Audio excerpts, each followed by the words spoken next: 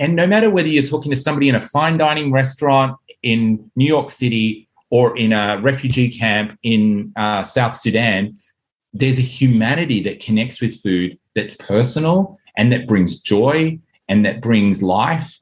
And I think if we can tap into that as we try and deal with these challenges we face in our food system around health, environment, all these issues, we can come from a perspective of opportunity into this rather than of deficit. And we then can start developing those solutions that we need.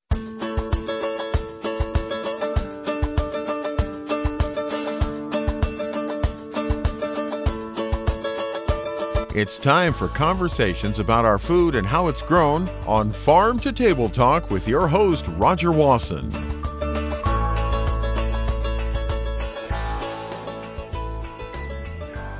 Sustainable development is being pursued all over the world and by segments of the food industry that we don't necessarily think of leading the charge. And now I'm talking about leadership that's taking place among chefs. And my guest today is coordinating that effort, coordinating the Chef's Manifesto, Paul Newnham. Paul, welcome to Farm to Table Talk again. We've talked before on some other issues, but we didn't get a chance to dig into the Chef's Manifesto. So welcome and explain, what is Chef's Manifesto too? Well, thank you, Roger. It's so great to be with you again and to be able to share a little bit more about some of the work that we're doing around the world to really drive forward a contribution from different communities to the Sustainable Development Goals, which are essentially the UN's agenda for that each country in the world signed on to achieve by 2030. And this is 17 goals which have targets below them around how we deal with some of the biggest challenges we face. And in order to do that, the real key is that we need everyone everywhere involved. And the food system, as we know, it has the power to really drive change on so many different levels across all 17 goals. And when we talk about food, often we start at the farm. We start with farmers. We start with then the people that engage with food all through the chain. And chefs are an interesting group in that chain and that part of the system. Chefs are the kind of conduit between the produce and then the eater or the consumer. And so chefs sit at this crucial point where they take ingredients and then they put them together onto a plate, into a bowl, and they create dishes which connect to our culture, that connect to our traditions, and that then create deliciousness, flavor, enjoyment, celebration around the world. And so we work, the Chef's Manifesto was created by chefs for chefs, where we brought together chefs from around the world initially from 35 countries, and we've now grown the network to over 90 countries, to look at how the chefs and the work in a kitchen and the work around a kitchen contribute to this sustainable development agenda in order to actually help drive progress. And when you think about that, you think, oh, they're just putting food together, but they're also making choices about the ingredients they use. They can have an influence on the nutritional elements within that. They can think about the waste streams. They can think about the education. They can think about the livelihoods of both the farmers, the staff in the restaurants, all of these kinds of elements. And so there's all these levers that as a chef can be used. And I think the biggest lever compared to others is they also have the lever of taste.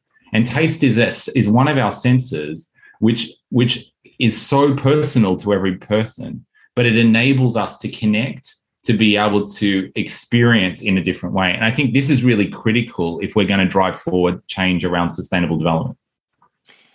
Oh, it's such a broad area.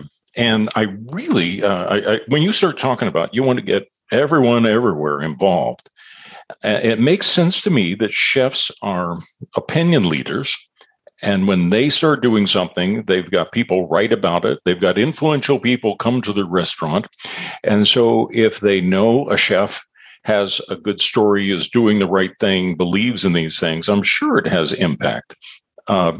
So tell me, I mean, how do you get your arms around the whole world like this? How do you reach out and touch chefs all over, and on your way to 90 different countries that would be engaged with that. I don't even know where to start, Paul. Yeah. So I suppose what we did was, obviously, there's a lot of different experiences that we've had around how do you develop and drive change at a global level.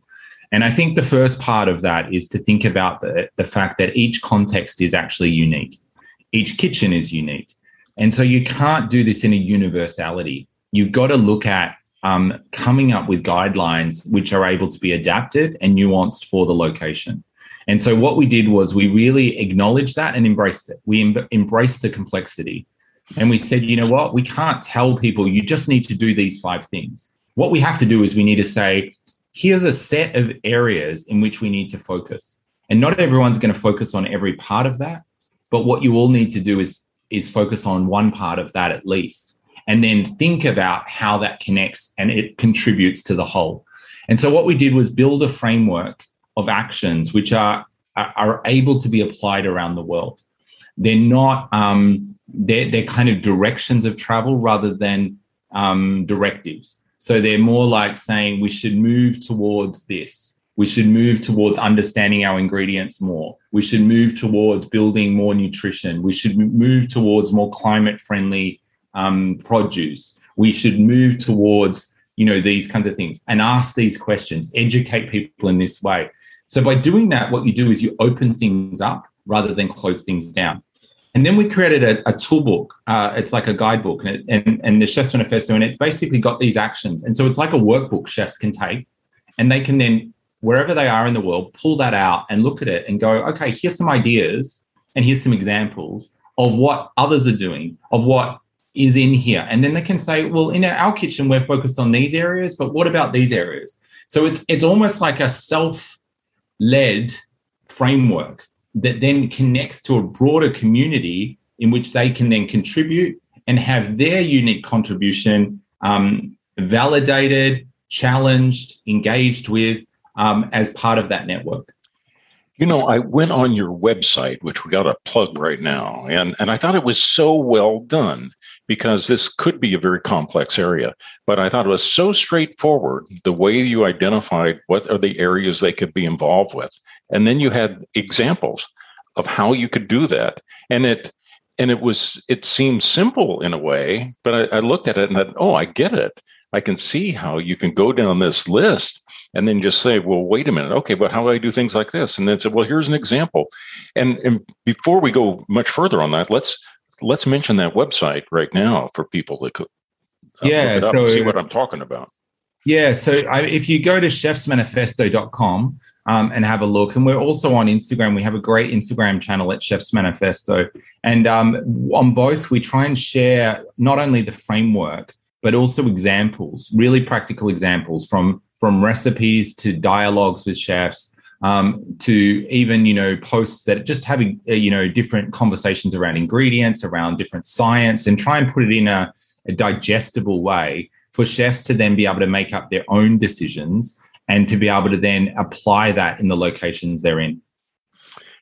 It is so well done. Let's give people a few examples, though. Let's pick some of these goals, some of these areas, and explain what they are, and then we can, maybe give an example of how a chef might be able to implement that idea.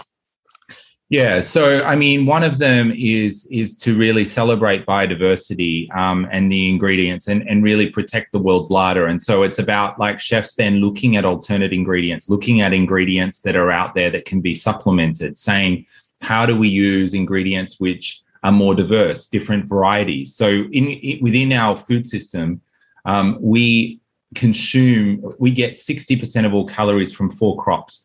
And there's 150 foods that make up the majority of the diet in the world. Yet we have 30,000 edible plants. So how do chefs think about biodiversity? Think within even crops, like in a crop like wheat, there's so many variants. In a crop like potatoes, so many variants. Yet we tend to use just very few. And so you can go within a species, but then you can go across species. How do we use things like millets instead of, other grains? Like rice uses huge amount of water, whereas millet is very drought tolerant and it's more nutritious. But people feel millets are often like poor people's food. And so they preference white rice. So it's like, how does the chef bring those varieties into dishes, into the way that they do it?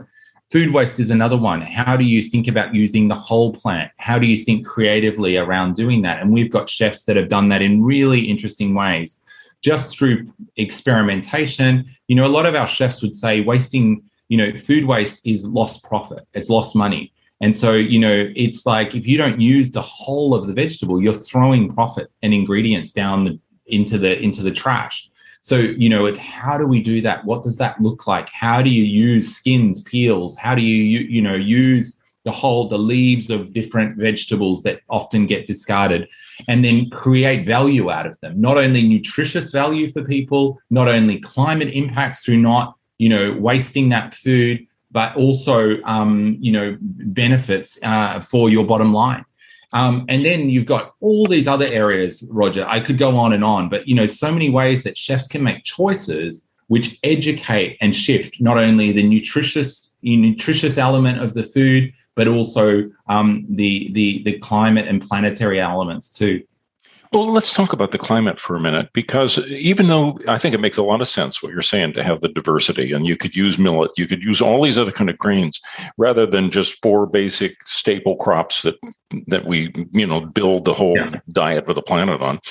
But all of these other use fossil fuels, perchance, can possibly be doing too much cultivation and so forth. How are you able to get the chefs to pay attention to whether or not it's climate friendly, or what the carbon footprints might be of what it is they're using in the restaurant? Yeah. So, there's a couple of things. What we tend to do is we try and bring in the latest science that comes from around the world. And so we get the scientists to help digest, we kind of pull that science and then present it to the chefs and say, you make decisions.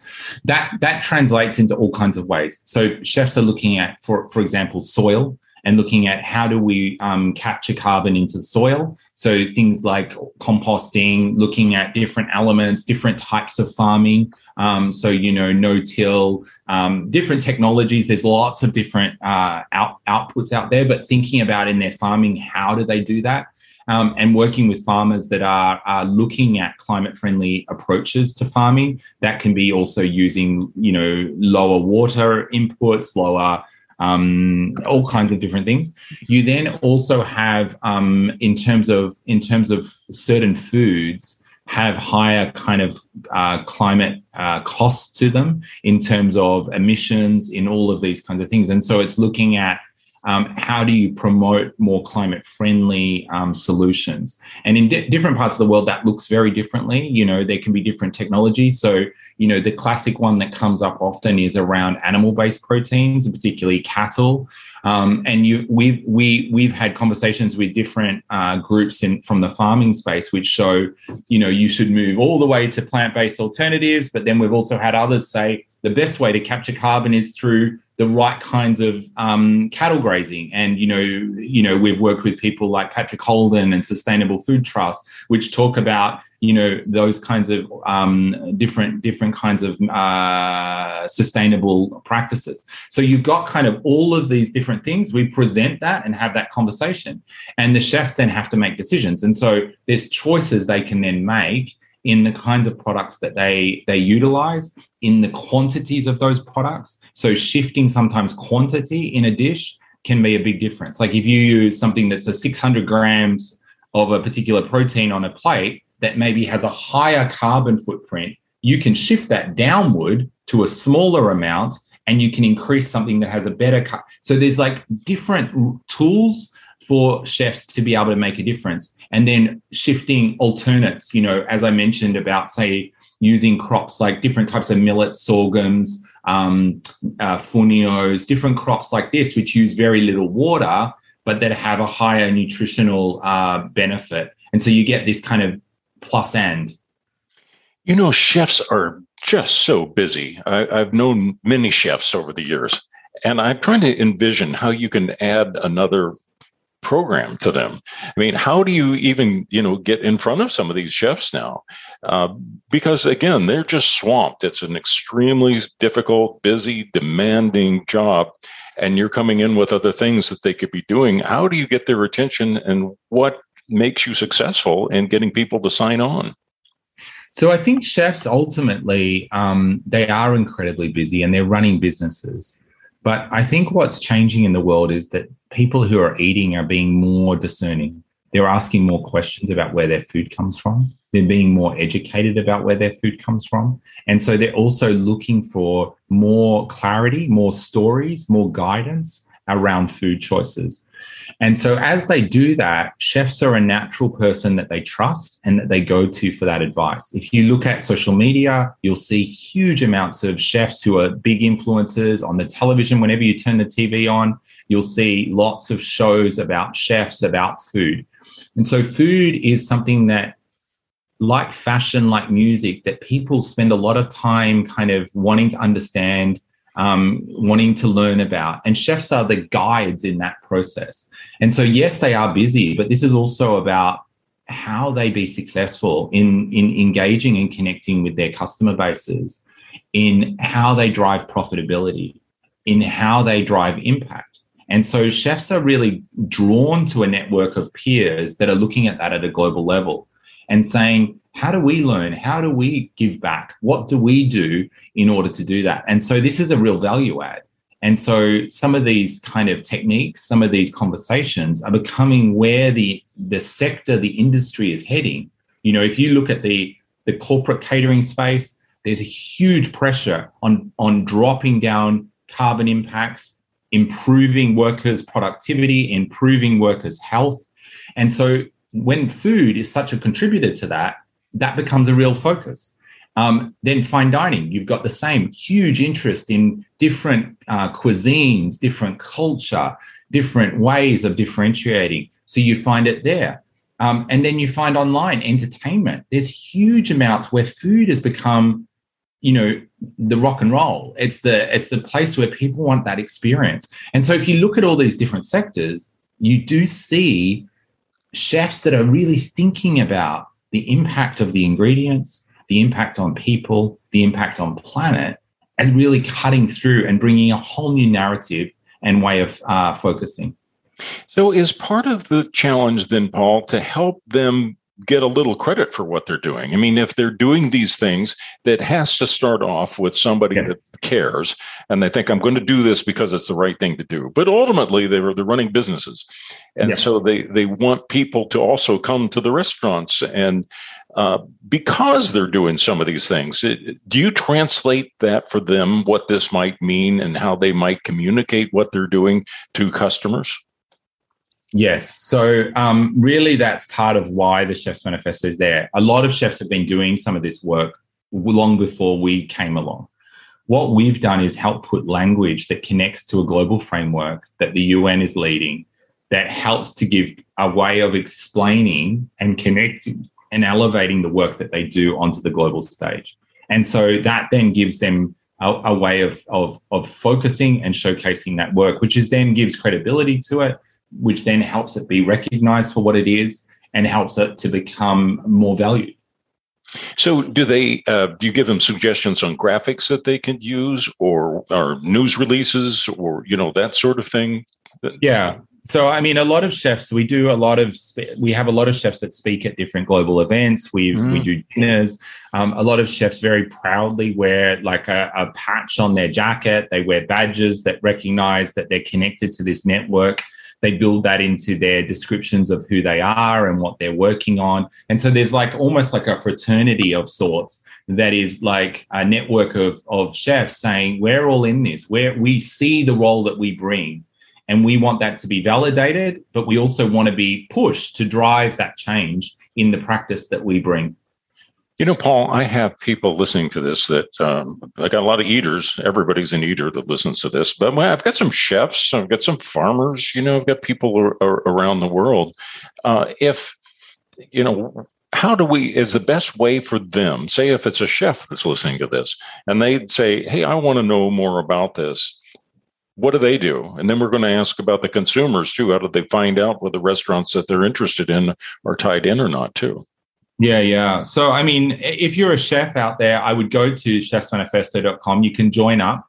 the easiest way to join up is you just sign up online, and then you'll get a monthly newsletter from us that tells you, shares some ideas of what's happening around the world, gives you a bit of a frame.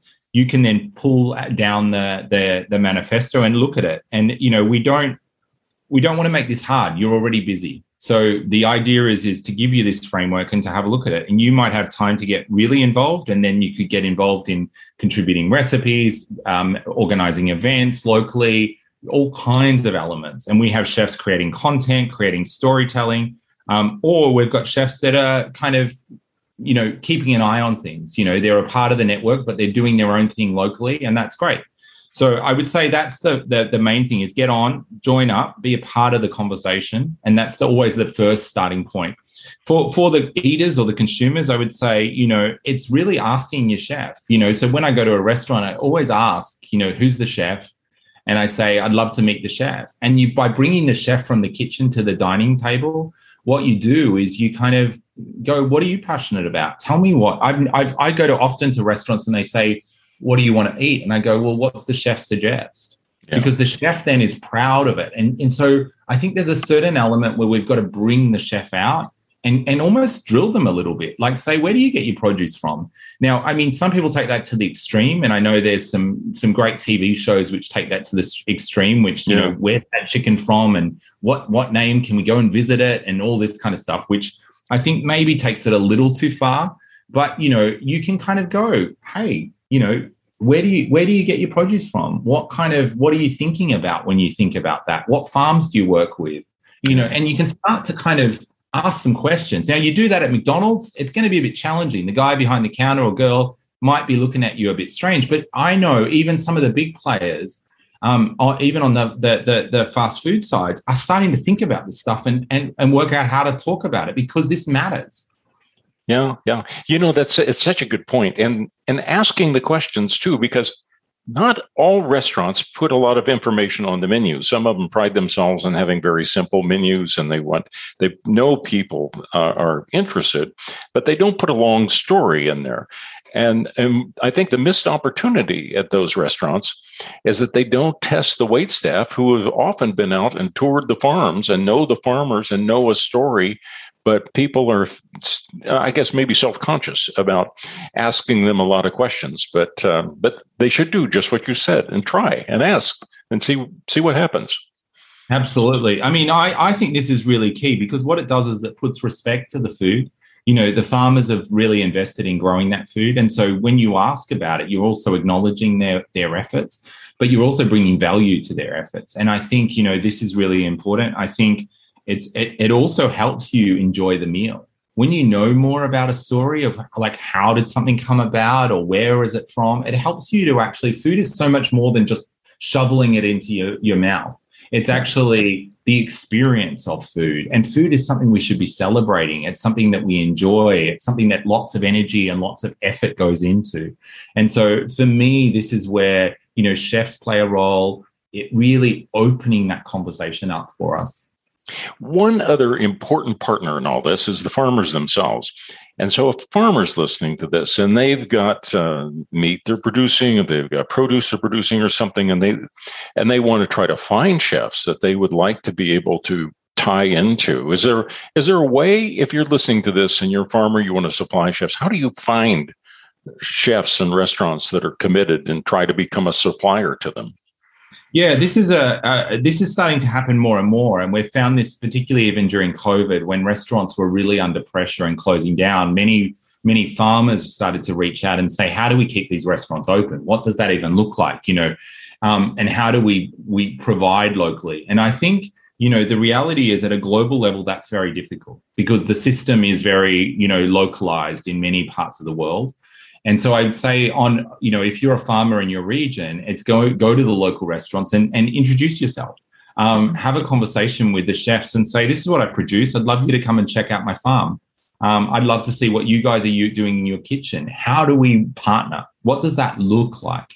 And I think, I was with the president of the World Farmers Organization just last week, and we were talking just about this. He's in South Africa, and he was talking just about produce that goes from his farm and it goes past his house, like past his farm to the city, and then gets brought back to be sold in his community. And he's like, this is just crazy. How do I connect more locally with my local providers? And we were talking and brainstorming that. And I think there's no easy universal way, Roger, but I think conversation is the starting point. And we all have to eat. So when you go and eat, make some extra time and go and chat to the chef in the kitchen. You know, there's got to be some people that are saying, I wish I had Paul's job. I mean, I'm sure it's pretty demanding, but how did you find yourself doing this? It's such an important area you're involved with. And what got you into this? What were you doing before you did this? And how did that journey happen? I mean, I've always had a huge interest. I've always cooked myself a lot. I've also been an avid gardener. So I've been very involved on the different edges of the food system. But I've worked mainly in trying to solve international development issues around food security, around, nutrition, and how do you do that?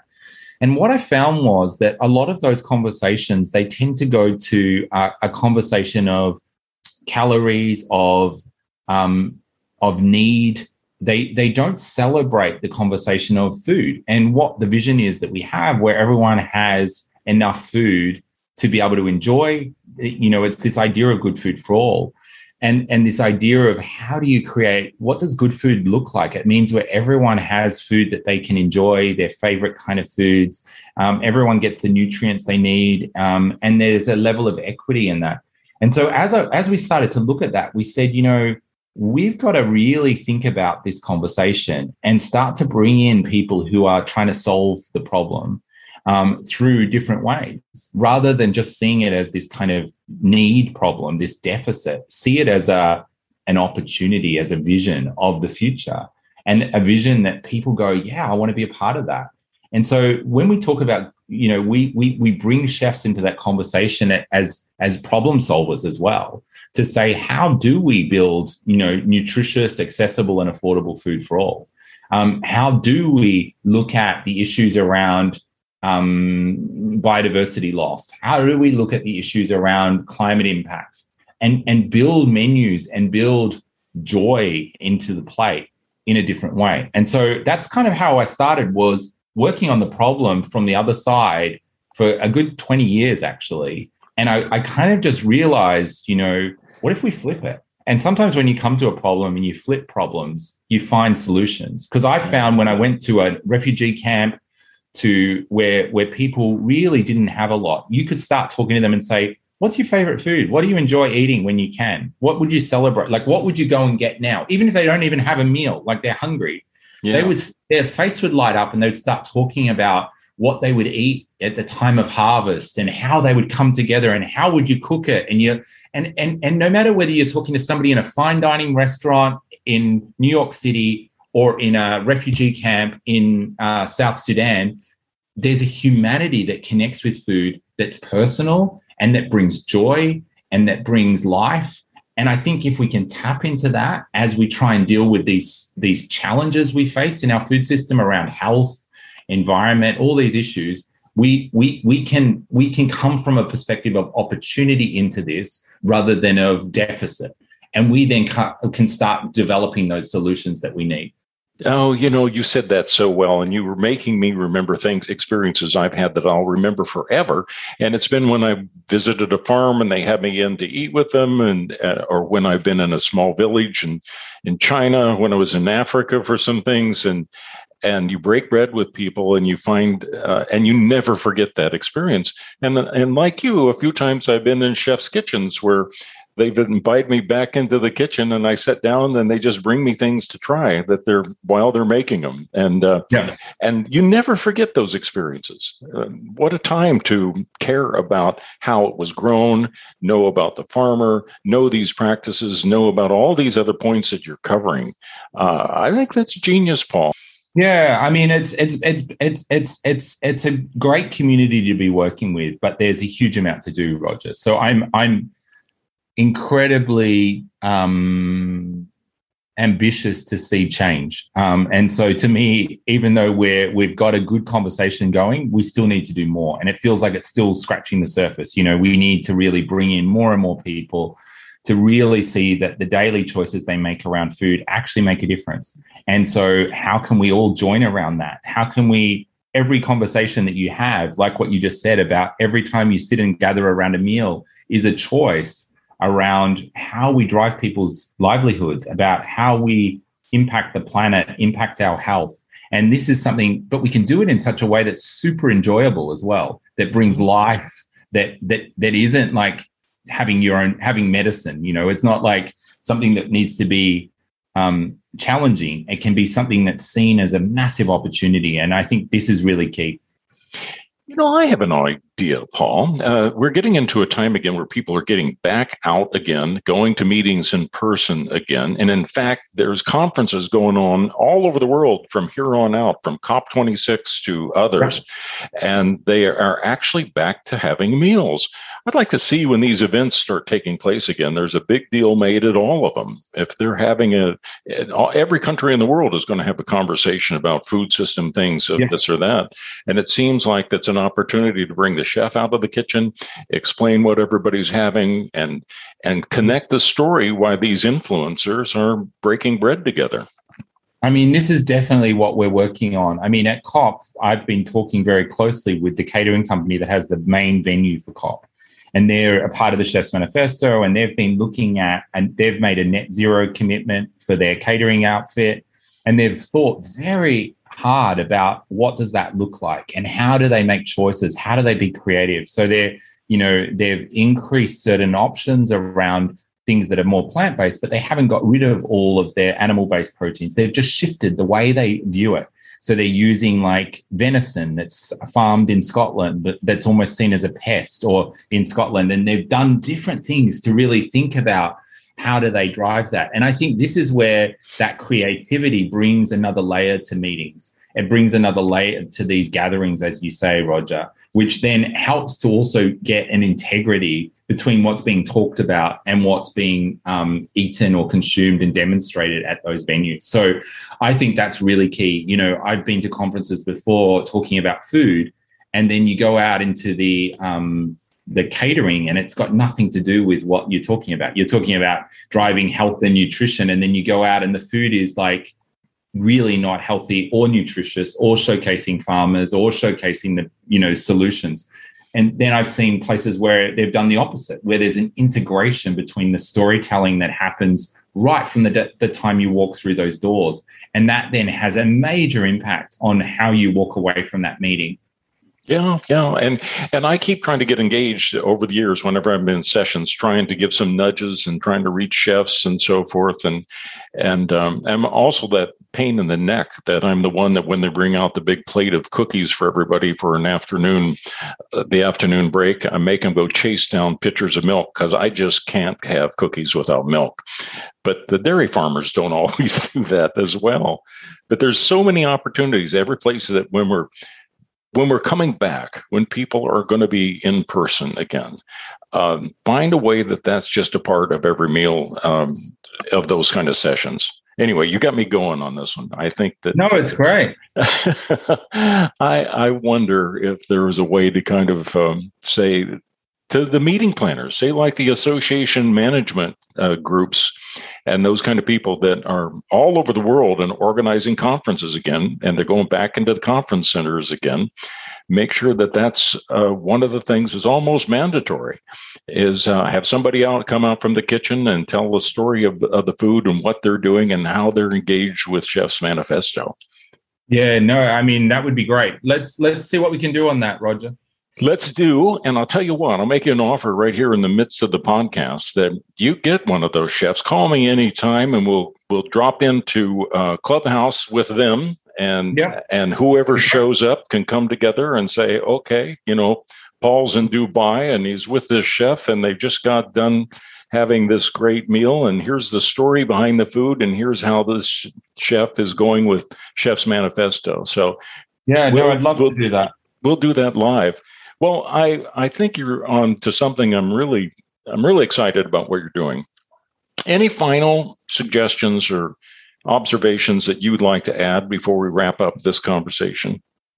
Look, I just would say, you know, we all have choices we make each day. And so think about what's on your food. And I think ask questions, get involved, look at the plate, say, where did this come from? And is this helping us is this helping me, my body, from a health perspective? Is this helping the planet and the people that prepared it, whether that be in the kitchen or the farmers that grew the produce? And try and make more positive directions in those choices. We're not going to do that every day, but even just start with one meal that's more better for you and better for the planet in some way. And, that's something that I'd say talk to chefs and just really engage with them. And if you are a chef, think about how you can get involved in a community like the Chef's Manifesto as a way of kind of driving change.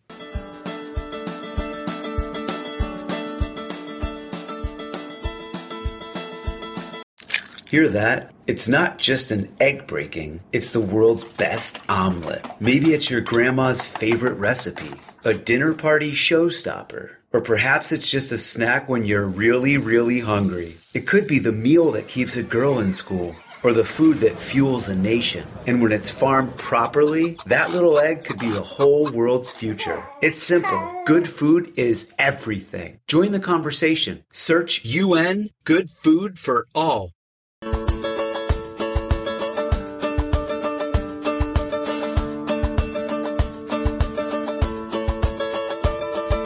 You've been listening to Farm to Table Talk with your host, Roger Wasson.